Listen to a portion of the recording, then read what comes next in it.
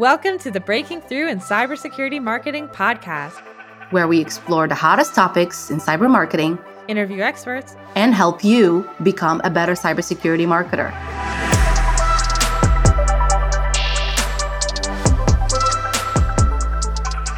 Hello, and welcome to another episode of Breaking Through in Cybersecurity Marketing. I'm your co-host, Gianna Whitver. And I'm Maria. And we are so excited today to have Liam Barnes, Head of Demand Generation at Bionic, which is in the application security space, here with us today. Hello. Thanks for having me. So Liam, before we dive into the juicy questions of SEO, PPC, and then also BBQ, tell us a little bit about yourself and how you got to where you are today. Yeah, of course. So when I graduated college, I actually was pre-med and thought I wanted to be a doctor. I am so far away from being in the medical field. But when I graduated, I wanted to kind of do something that was analytical, because that's obviously a lot of what you study when you're in the sciences. And so I started off with a sales job because I needed to make some money. Did not like doing sales. Then went on to the nonprofit side of things, which I liked, but obviously it's easier to raise money when you have money than it is to be actually working for a nonprofit. And so I kind of figured that out pretty quickly. And I love my work there, but knew I could probably do a lot more than, working there. And so I wanted to get into some sort of analytical field. And so I found an internship at an agency called Directive, where I was basically interning as an SEO intern and learning that side of things. And so kind of grew within the company and kind of grew into my SEO career, which is what I did up until working for Bionic. And then I worked at Harness for about 9 months as an SEO analyst before hopping over to Bionic running demand gen here. So kind of a crazy journey, but that's pretty much how every marketer's journey is. So when we were little, we didn't go to bed dreaming of being cybersecurity marketers. Nope. That's for sure. No. And so Directive was kind of like your marketing SEO MBA sort of in your time there. Exactly. Yeah. And what's funny enough, I actually got my MBA, which right now I'm not sure how much it actually benefited me, other than the fact that it got me the job working in SEO. It's funny because there's kind of that debate right now. Is like, should I go get my MBA or should I just go get more experience? And I think looking back at it, I wouldn't change anything. But if I was someone right now trying to break into the industry, I would just go get an internship and learn. Credentials can be helpful when there's no other way in. Definitely. Yeah. So you started your journey at an SEO and a PPC agency. How did you get introduced to cybersecurity in particular? Yeah. So obviously as an intern, you kind of work on a lot of projects with a lot of different clients. So I was kind of like feeling my way around, like what kind of people I liked working for, what kind of companies I didn't like working for. And pretty much like right after I got offered a full-time job, I got offered a spot with a cybersecurity company. And it just became like my favorite client for a few reasons. I love the people that I worked with at that company. And two, it just was interesting because it was challenging. I think something that I think drives a lot of us who are in cybersecurity to want to continue to work for cybersecurity companies is that one, it's a booming industry and it always will be. But two, there's a lot of opportunity to grow. And it's also very, very challenging. Like a lot of the best cybersecurity marketers have some sort of technical background. Maybe some don't. But I've noticed a lot of people that I've worked with have had either a technical background or have worked for a lot of cybersecurity companies in the past. But I don't have a technical background. So I find that like me trying to figure out how to learn and think and feel and understand how these technical folks are thinking and feeling and what their pain points are is rewarding. So that's kind of like what drove me towards that when I first started working for like the first company, I ever consulted for. And that's also a driver for why we created the Cybersecurity Marketing Society, to do a quick plug for the group here. If anyone's interested in joining, you can join at cybersecuritymarketingsociety.com. All right. Sorry, Liam. I had to do that. It was just too open of an opportunity. You have your background in SEO and PPC. It was fun. It was analytical. You get to look at the numbers. And you've changed now from a career into demand gen. How does SEO fit into this new world that you're in now, this world of overarching demand gen? Or did you just kick it out of your plan completely? Yeah. I won't say kick it out of my plan completely, but I would say deprioritize is for sure kind of where my head's at right now. So for a few reasons. So one, what I've been seeing in not just cybersecurity and in a lot of forms of marketing is that SEO is a confused industry, I would say. And it's for a few reasons that I'll dive into. But people are using SEO for the wrong reasons, and they're doing the wrong things and looking at the wrong metrics. And it's just kind of how it's been taught. I had a couple of experiences really early on in my SEO career where I was being led to like try and drive more traffic, improve the number of keywords we're ranking for in the top 10, instead of thinking about it from the business lens. And I think this is something that everyone sees at any form of marketing. I think SEOs have been taught to let's just drive more traffic equals more revenue. And that's just further from the truth. There's very few SEOs out there who are marketers, overarching marketers who understand that fact of like, we need to focus on things from the business lens. We don't need to focus things on from a traffic and an awareness lens. And so that was really the driver of why I wanted to get out of SEO, is like, you get stuck in this like cyclical loop of, hey, like, why isn't our traffic increasing? And it's like, well, our traffic is increasing. It's just not increasing 3x like you wanted me to. But also, yes, the traffic's not 3x increasing like you wanted me to, but I'm getting better traffic and better people coming into the website. And it's really hard to sell that because, one, I think SEO has an attribution problem. Nobody knows how to attribute SEO other than with keywords and traffic, organic traffic, right? But two, as an industry, I don't think marketers really understand it and the value of it. So I wanted to be able to like step outside of it, get more experience in other forms of demand gen or growth marketing or whatever you want to call it, so that eventually when I have the ability to hire my own SEO, I can be like, hey, these are the things we're focusing on. And I'm not going to ask you to 3x, 4x, 5x traffic because I know that's potentially simple, but it's potentially the wrong thing to focus on. So I have some experience with that too at a previous position, right? You hire an SEO PPC agency. They sell you that they're going to drive traffic to your web forms, that you're going to have more conversions, all of that great stuff that you like to hear. And then you do get more conversions, but it's from grandparents calling for help with their computer and not exactly the enterprise customers that you're trying to reach. So I bet a lot of people listening also feel that pain because also cybersecurity is super niche already. If you're targeting Fortune X customers, you only have X specific TAM anyway. Yep. There's only so many companies out there, so many users. So to 4X your traffic could be meaningless. You could just be collecting just waves and waves of completely irrelevant people. Yeah. I mean, with SEO, what I like to say is like, you have to be strategic of why you're doing it. So just as an example for what you're saying with the web form stuff, like there's very few keywords out there that will lead someone to request a demo on your website. There just is. And for the most part, and why I think SEO gets confused is for the most part, it's branded terms. People who already know who you are and what you do and potentially how you could help them. That's probably the majority of the people that you see coming inbound to your website. In your attribution software, that it says that they came from organic search, but you have no idea what keyword they came in unless they tell you, right? And so this has happened at a few companies that I've consulted for, right? They are paying a ton of money for brand awareness. They're paying a ton of money for direct response. They're doing a ton of great social work. They're building their brand. They're doing PR, and their inbounds and organic is skyrocketing. So they go, oh, we should invest in SEO. And then an SEO comes on and he goes, well, yeah, 95% of your traffic is branded. So of course you're doing really well from an organic standpoint because all the other things that you're doing are fueling your inbound, right?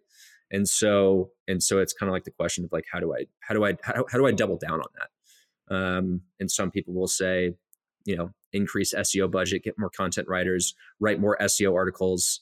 And some people will go, well, I'm going to do more advertising because that's what's driving it. It's an interesting problem. It's an interesting puzzle that you have to solve because, like you said, all these other activities that you're doing outside of PPC and SEO are driving branded search, right? People hear the name, they hear Bionic out in the world, they see it at a trade show, they hear it from a friend, they did see an ad, they saw 20 ads, then they saw 40 ads, and eventually they type in the word Bionic and they click on the first link, and it happens to be, because you're running a branded campaign anyway, an advertisement. And Yep. now it's like, all right, so that's attributable to pay-per-click, but it's Yep. branded. So it's Yep. not really attributable, is it? No. Or it could be. Is there some strategies towards, maybe targeting more of these lower in the funnel buyers? Yeah. So lower in the funnel, you mean like people who are ready to get a demo, people who are ready to buy, things like that? Exactly. Because you're saying that there's only a certain amount of people, there's like 4 keywords or whatever that can drive people to actually convert. What are the strategies you have there to try and target from the big sea of people searching for terms, not like cybersecurity or antivirus? Like, how do you target lower funnel people? Yeah. Like, don't pay $100,000 a month on the term Kubernetes just because you do Kubernetes security. I've worked with a couple companies who did that. So I'd say there's a few things. One, it depends on what you're doing and why you're doing it. So for those lower in the funnel, people who are ready to buy, people who know who you are, or people who know there's a solution out there that can help them with their problems, you can try and capture from at least from a paid perspective, or even from an organic perspective, try and capture what we call like discoverability for those searches. So let's just say, you work in application security and you know that people are going to be looking for application security tools. That's a highly searched term and it's probably pretty competitive. You could bid for that term, right? Best application security tools, top application security tools. People are going to be searching it. People are going to try and read documents. People might just Google it and be like, all right, let's see who's paying the most money and see, who should I be doing? Because they probably have a lot of money that they're spending towards it, right? That's how I picked my security vendor. Yeah, exactly. Wow, that's brilliant. Yeah, and so there's those types of terms that an interesting strategy that you could go after is if you have a category on like G2, or if you have a category on Software Advice or whatever those third party review sites companies are, go look at what they're paying for. Because if you look at what G2 is paying for, that means that they're either trying to get more traffic to that category, or they know that if they get enough people to that category, people are paying to be high up on that list, right? So there's margin for them to make money, right? So if you go look and see what they're paying for, like, maybe I should get on those lists on their website, or maybe I should try and outbid G2, or maybe I should just try and be right next to G2 on that keyword, right?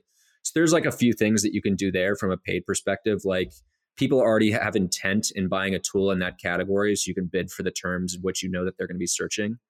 Problem is sometimes there's so many different tools within those categories that you have to probably just bid super specific, and you end up probably spending a lot of money. And you should probably make sure that you have someone owning that channel before investing a lot of time and energy and money into it.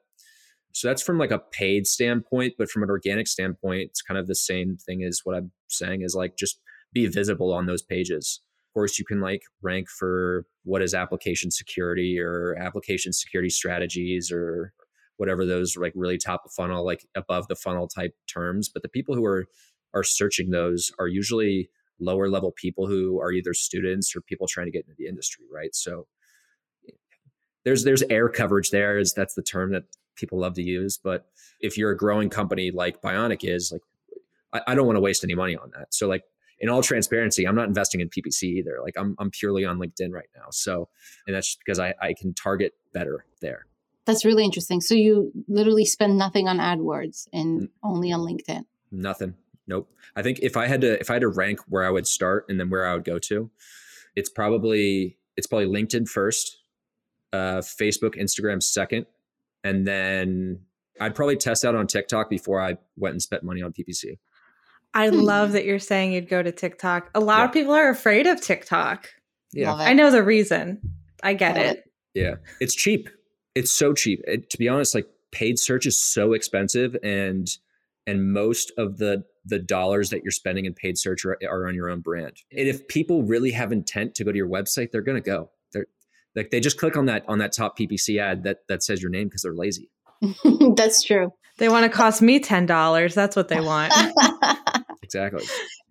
And I think from experience too, I've seen AdWords be kind of like a vehicle or an influence into conversions. It's never been 100% influenced conversions. And sometimes it's not even in the mix. Yeah. And I think a lot of us are there just because we kind of have to be there, just like a lot of other questionable marketing tactics.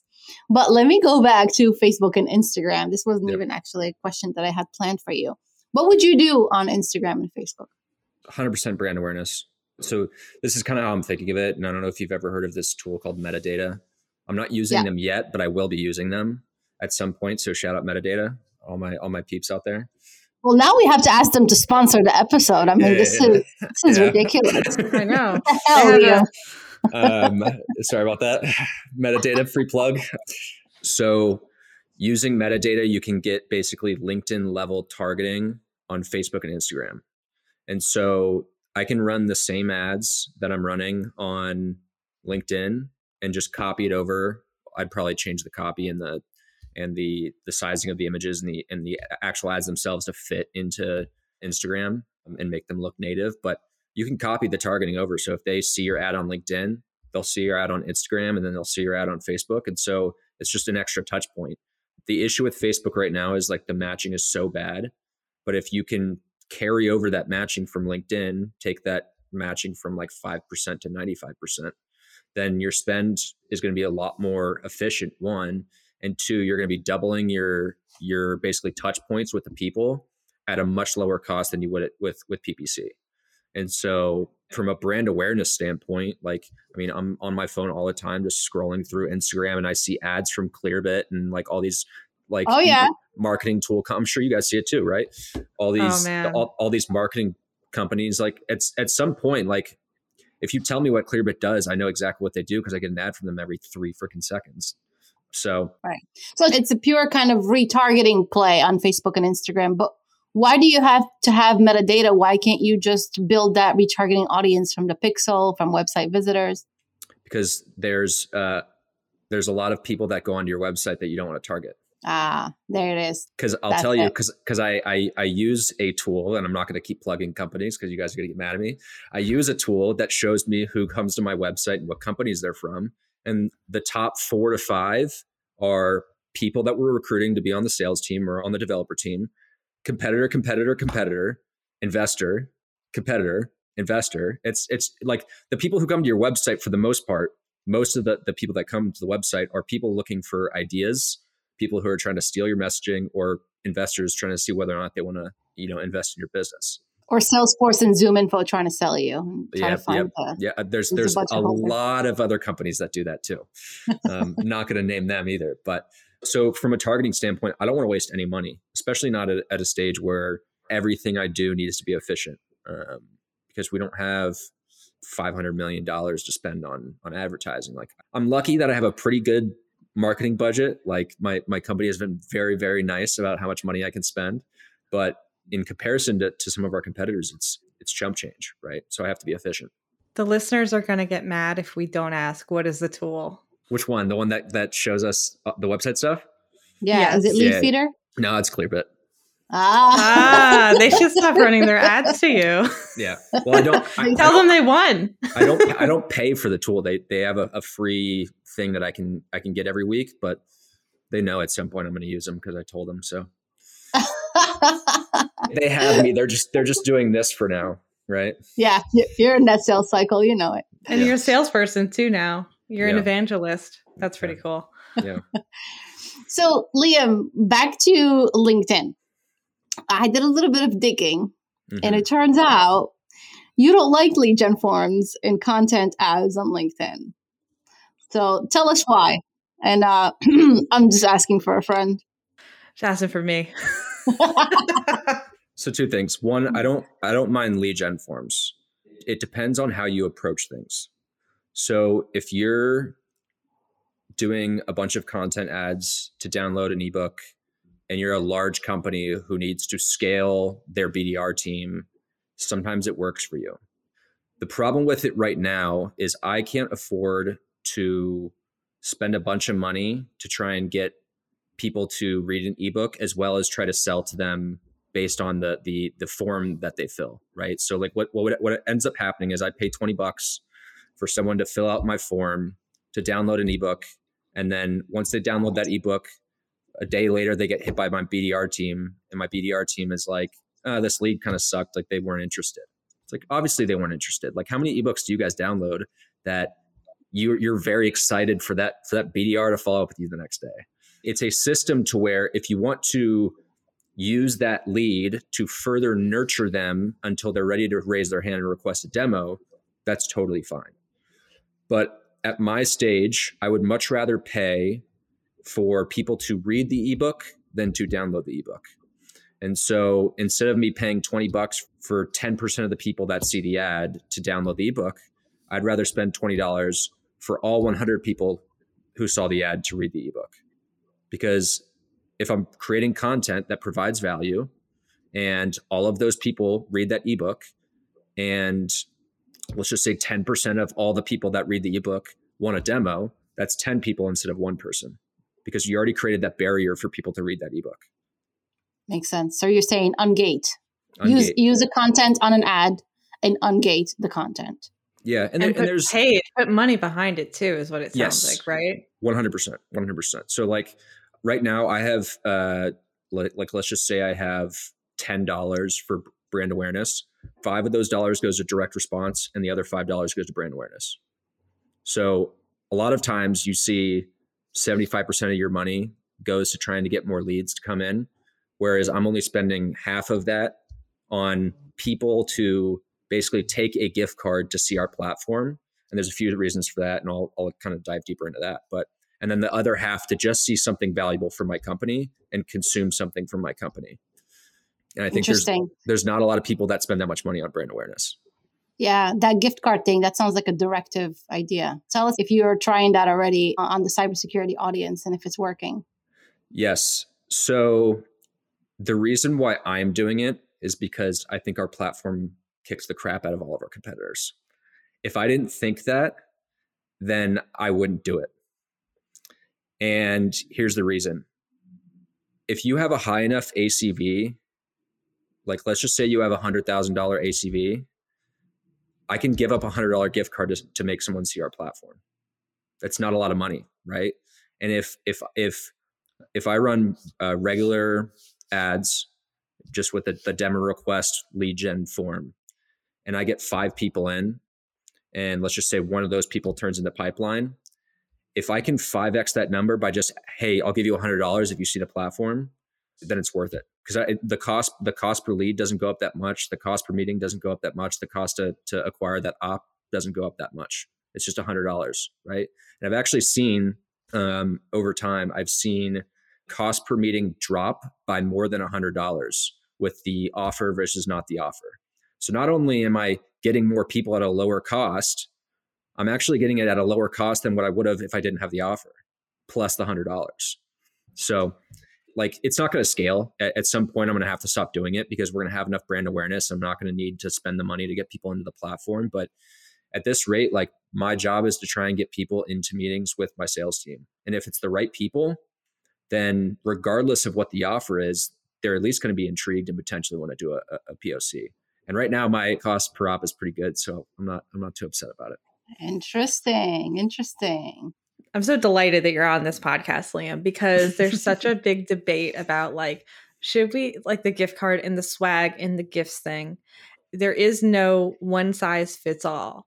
So on one side, people are saying like a gift card is dumb because then the people who come in, they don't have intent, right? They're just there for the money. But you have this other side of the house, which is like what you just said, which is like, if I believe in my product and my sales folks can actually give a demo that converts and inspires and solves a pain point and makes people go, whoa, that's actually really cool. Yeah. And the ACV is high enough. It's not, you're not giving away, you're not selling a $20 product. Then that's a potential strategy that people are overlooking because it's a little too CPG for them.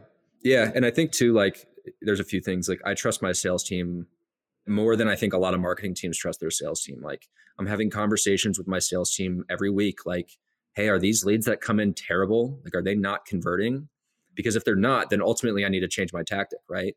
But I think for the most part, we're seeing return. There's still tweaking that needs to be had. Like, I can admit it. My targeting's not perfect. And I think I need to put a lot more time into that. But like, let's just say like 10 leads come in. I think 2 or 3 of them every month are turning into pipelines. So you can do the math there. It's pretty good. And now we'd like to take a moment to thank our sponsors and producers, Hacker Valley Media. Chris Cochran and Ron Eddings run an amazing studio here, which produces not only the Breaking Through in Cybersecurity Marketing podcast, but a bunch of other shows that you're going to want to listen to as well. So all of these shows plus more, and then on top of that, probably even more coming soon, are available to look at, listen to, and sponsor at hackervalley.com. Make sure you go over there and say, hey, Gianna and Maria said I should come check out your website, listen to your shows, and sponsor a podcast or two. So enough about the tactics. Let's talk more about Liam. Tell us a little bit about Everyday Demand Gen with Liam Barnes. What's it all about? Yeah. So for people who have listened to my podcast before, I have started and stopped it and renamed it about 3 times. And that's just because I'm a little bit crazy when it comes to my own work, never happy with what I'm doing. And I always put out something new. So I actually just changed the name of it like probably 2 days ago. So it started off when I was in SEO, called This Week in SEO. It was primarily focused on SEO stuff. Then I got away from SEO and I was like, you know what? I should do something that's more general, more about demand gen. And it was called 5 Minutes of Demand Gen, where I was doing like small clips, 5-minute podcasts every week, which I felt were super useful. And I'm going to still probably do that as like a chopped up version of my current podcast. So it'll be like Everyday Demand Gen podcast episode that's 45 minutes long. And then I'll have like 9 5-minute podcasts that I'll distribute as like a separate quote unquote podcast. So in the tech world, as you guys all know, who are listening, guys and gals, we love to pay evangelists to talk about tech, right? We pay evangelists to be the front and center person of all of our events and webinars and all that good stuff. I would love at some point in my career to get hired by a company to do that. And I think this is kind of like a good stepping stone of like practicing. Can I even be a podcaster? Can I go speak at events? Can I build a personal brand? And I think I've done like a pretty good job so far, at least I would say in the SEO world, I did for sure. In the demand gen world, I've been in it so short that I think I have to definitely prove myself a little bit more. But yeah, I should probably be starting it again in hopefully like another 4 weeks or so, where I'll put out a bunch of episodes. But basically what it'll be is conversations like we had today, right? Like what are some things that we do on a day-to-day basis that people can do in demand gen that'll help them do their jobs better, right? Because I feel like a lot of podcasts out there are it's a lot of snake oil. It's a lot of people just saying that they've done stuff and look, woe is me, look at all the cool stuff I've done. And they don't really provide much value. And it's conversational and you get to hear interesting people talk. But, you know, I don't know. There's some marketers out there that I've never seen them do any of their own work, and they've just been leaders. So they have very loud voices. So I'd like to maybe be one of those people who's in the weeds every day and actually executing on things and try and provide some value in the demand gen world. So awesome. So a quick 3 things. 1, hey, Clearbit. I mean, hello, Liam is available to be your next evangelist. Right. And 2, metadata. And metadata. And metadata. You're going to be one of those people who have like the 2 full-time jobs secretly. Definitely not secretly. There's going to be no secret about it because I'll be ripping my hair out because I'll be so busy doing both of them. Secondly, this episode will probably come out several months after this recording. So we look forward to the next iteration of your podcast name. And we'll also link to it in the show notes. Yeah, hopefully it'll be the same name. And then 3, you're an analytical person. How are you measuring your personal brand efforts? I think it's a combination of a few things. 1, reoccurring listeners of your podcast is a good one. Followers is okay. I would say interactions is probably a better measurement. So like engagement. So like if you're growing at a rate of 2x from a follower standpoint, is your engagement growing by 2x? It's a good way to I guess, evaluate whether or not the people that are following you actually see value in what you're posting. I really don't want to plug another tool, but I think every marketer who's trying to build a personal brand should do this. It's called Shield app. You guys have probably seen it. It's basically like a LinkedIn analytics tool. They have a measurement based on like impressions and engagement and things like that, where you can basically measure your reach on like a CPM basis. If your posts for a month get 1 million impressions and you value that CPM at $100 per 1,000 impressions, then you can basically calculate what the value of basically your reach is. which is, I think, how most people are probably measuring their value and their reach on LinkedIn and all these other platforms. But there's a few different, I would say, metrics for it, but not to just leave like the quantitative as the only option. Like there's qualitative stuff too, right? So there's a few companies out there that have doubled down on podcasts, and the way that they measure it is they Google their name in Gong and they go, how many times has my name got brought up on sales calls? I know for a couple of companies that I've gotten, demos for, they're like, how'd you hear about me? And I just dropped the guy's name. And so there's the qualitative aspect too. Like there is qualitative insights that you have to take into account when thinking about your impact. So I'm speechless. I can't even this is so good. Yeah, I think my last question is kind of related, but what are your favorite demand gen podcasts or even SEO podcasts that you listen to regularly? I would say it's not just podcasts. I'll drop the podcast, but the people behind the podcast, they just provide a lot of value. I would say both the people at Metadata, to be honest, Mark Huber and Jason Wideup, they run their podcast there. But it's more than just that. It's all the content they push. Their big focus, which I think a lot of cybersecurity folks should probably think about, is like they don't do any lead gen stuff other than basically demo requests and newsletter. And they don't let their BDR teams sell to anybody unless they raise their hand. And all they do is focus on trying to provide value. The salesperson that I talk to at Metadata on like a bi-monthly or every month basis, I tell them like, hey, go tell Jason and Mark that their podcast has been hugely helpful for me. So that's a big one. From an SEO world, one of the few people that I think get it is my buddy Brendan Hufford. He does so many things in the SEO community. He has his own SEO Slack group. He has a podcast. He's worked for so many great companies doing SEO and content. So that's another person. And then I think Refine Labs, all the stuff that all of the people at Refine Labs are doing. Yep. I think they're kind of the spearheaders of trying to change demand gen. So if I could have an ounce of impact that they have, that would be great. Yeah, I would say those are probably my top three that I kind of consume on a day-to-day basis. And then there's a few other people that I follow. Gaetano Donardi, he's been in B2B for a while. He changed over to e-commerce, and yeah, he's an interesting guy. Yeah, obviously like Dave Gerhardt's another big one. Some pretty big names in there. Yeah, people, a lot of our society members most likely already know and follow. Yeah. What about, okay, now we're going to allow you to do some plugs. There you go. I haven't plugged once this whole time. I've only been plugging my own stuff. And these are, by the way, these are not paid placements. We're just marketing tool happy marketers. Yes. What are some of your favorite tools? Oh, wow. What are my favorite tools and what are the ones that are actually useful? That's two different questions, right? So for me, as someone who was basically a team of one for a while, it was just myself and my CMO, and my CMO obviously has so many other things to do other than like he also created content, also helped with all the copywriting, and also helped with all the product marketing and all that stuff, right? All the sales enablement, all the things that CMOs do. For a long time, I was kind of a team member of one. So any tools, like free tools that could help me get my job done quickly, like Canva, were great. Any like LinkedIn courses that helped me with like learning new tactics on LinkedIn were great. I'm obviously still an SEO at heart. And I think the tool provides a lot of information outside of SEO, which is Ahrefs.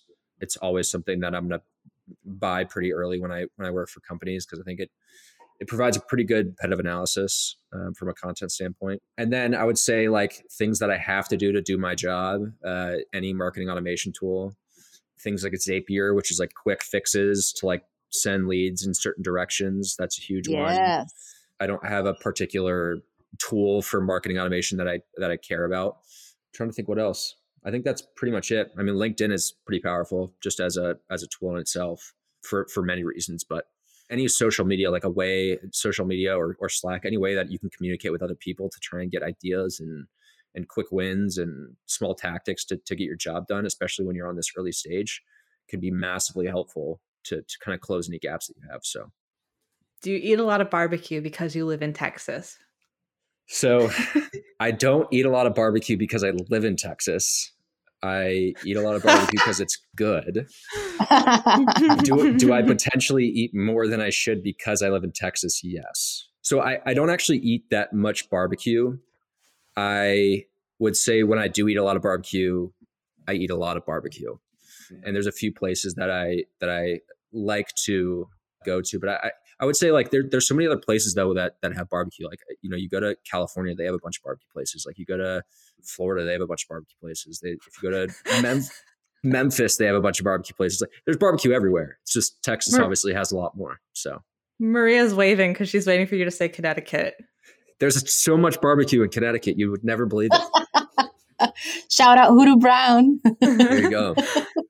Okay, so Liam, who actually has the best barbecue in Texas then? What are the places that you frequent that are like the best, that we have to go there and convert from vegetarianism to eating meat again when we visit Texas? Yeah, so in order for you to convert, it's not like the everyday place that you go to. You need to go to like one of the heavy hitters. So I would say the number one go-to that's like in between like an all the time barbecue place and like maybe a one of the better ones is Terry Black's. That's usually a lot of people's favorite.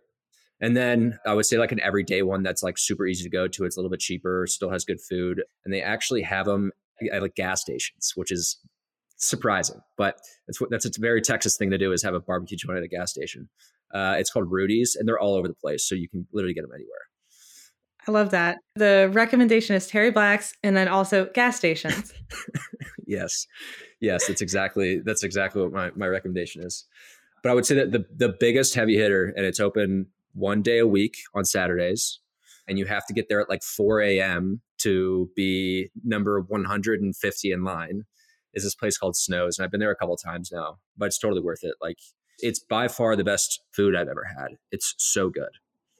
One day a week, these people are living the restaurant dream, restaurant life dream. That's crazy. It's like a small town, an hour and a half outside of Austin. And so like they're open during the week, but not for like just people to come in. Like I think on like Wednesdays and Thursdays, they'll like be open for pickup for locals and things like that. But they make the big bucks on the weekends when the big crowd shows up. So.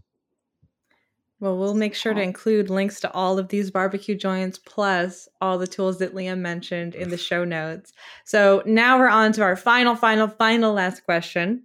If you were not doing what you are doing today, which was marketing, what would you be doing? So if I wasn't doing what I am currently doing right now, which is marketing, I'd have to give that a little bit of thought. But what comes to my head like right away is some sort of like sports analyst. When I was a kid, I loved like watching ESPN, and I knew all of the stats, and you could ask me anything about any sport that was going on that day, and I could tell you like what this person did and how many hits they had and how many points they had, and all the major stats, right?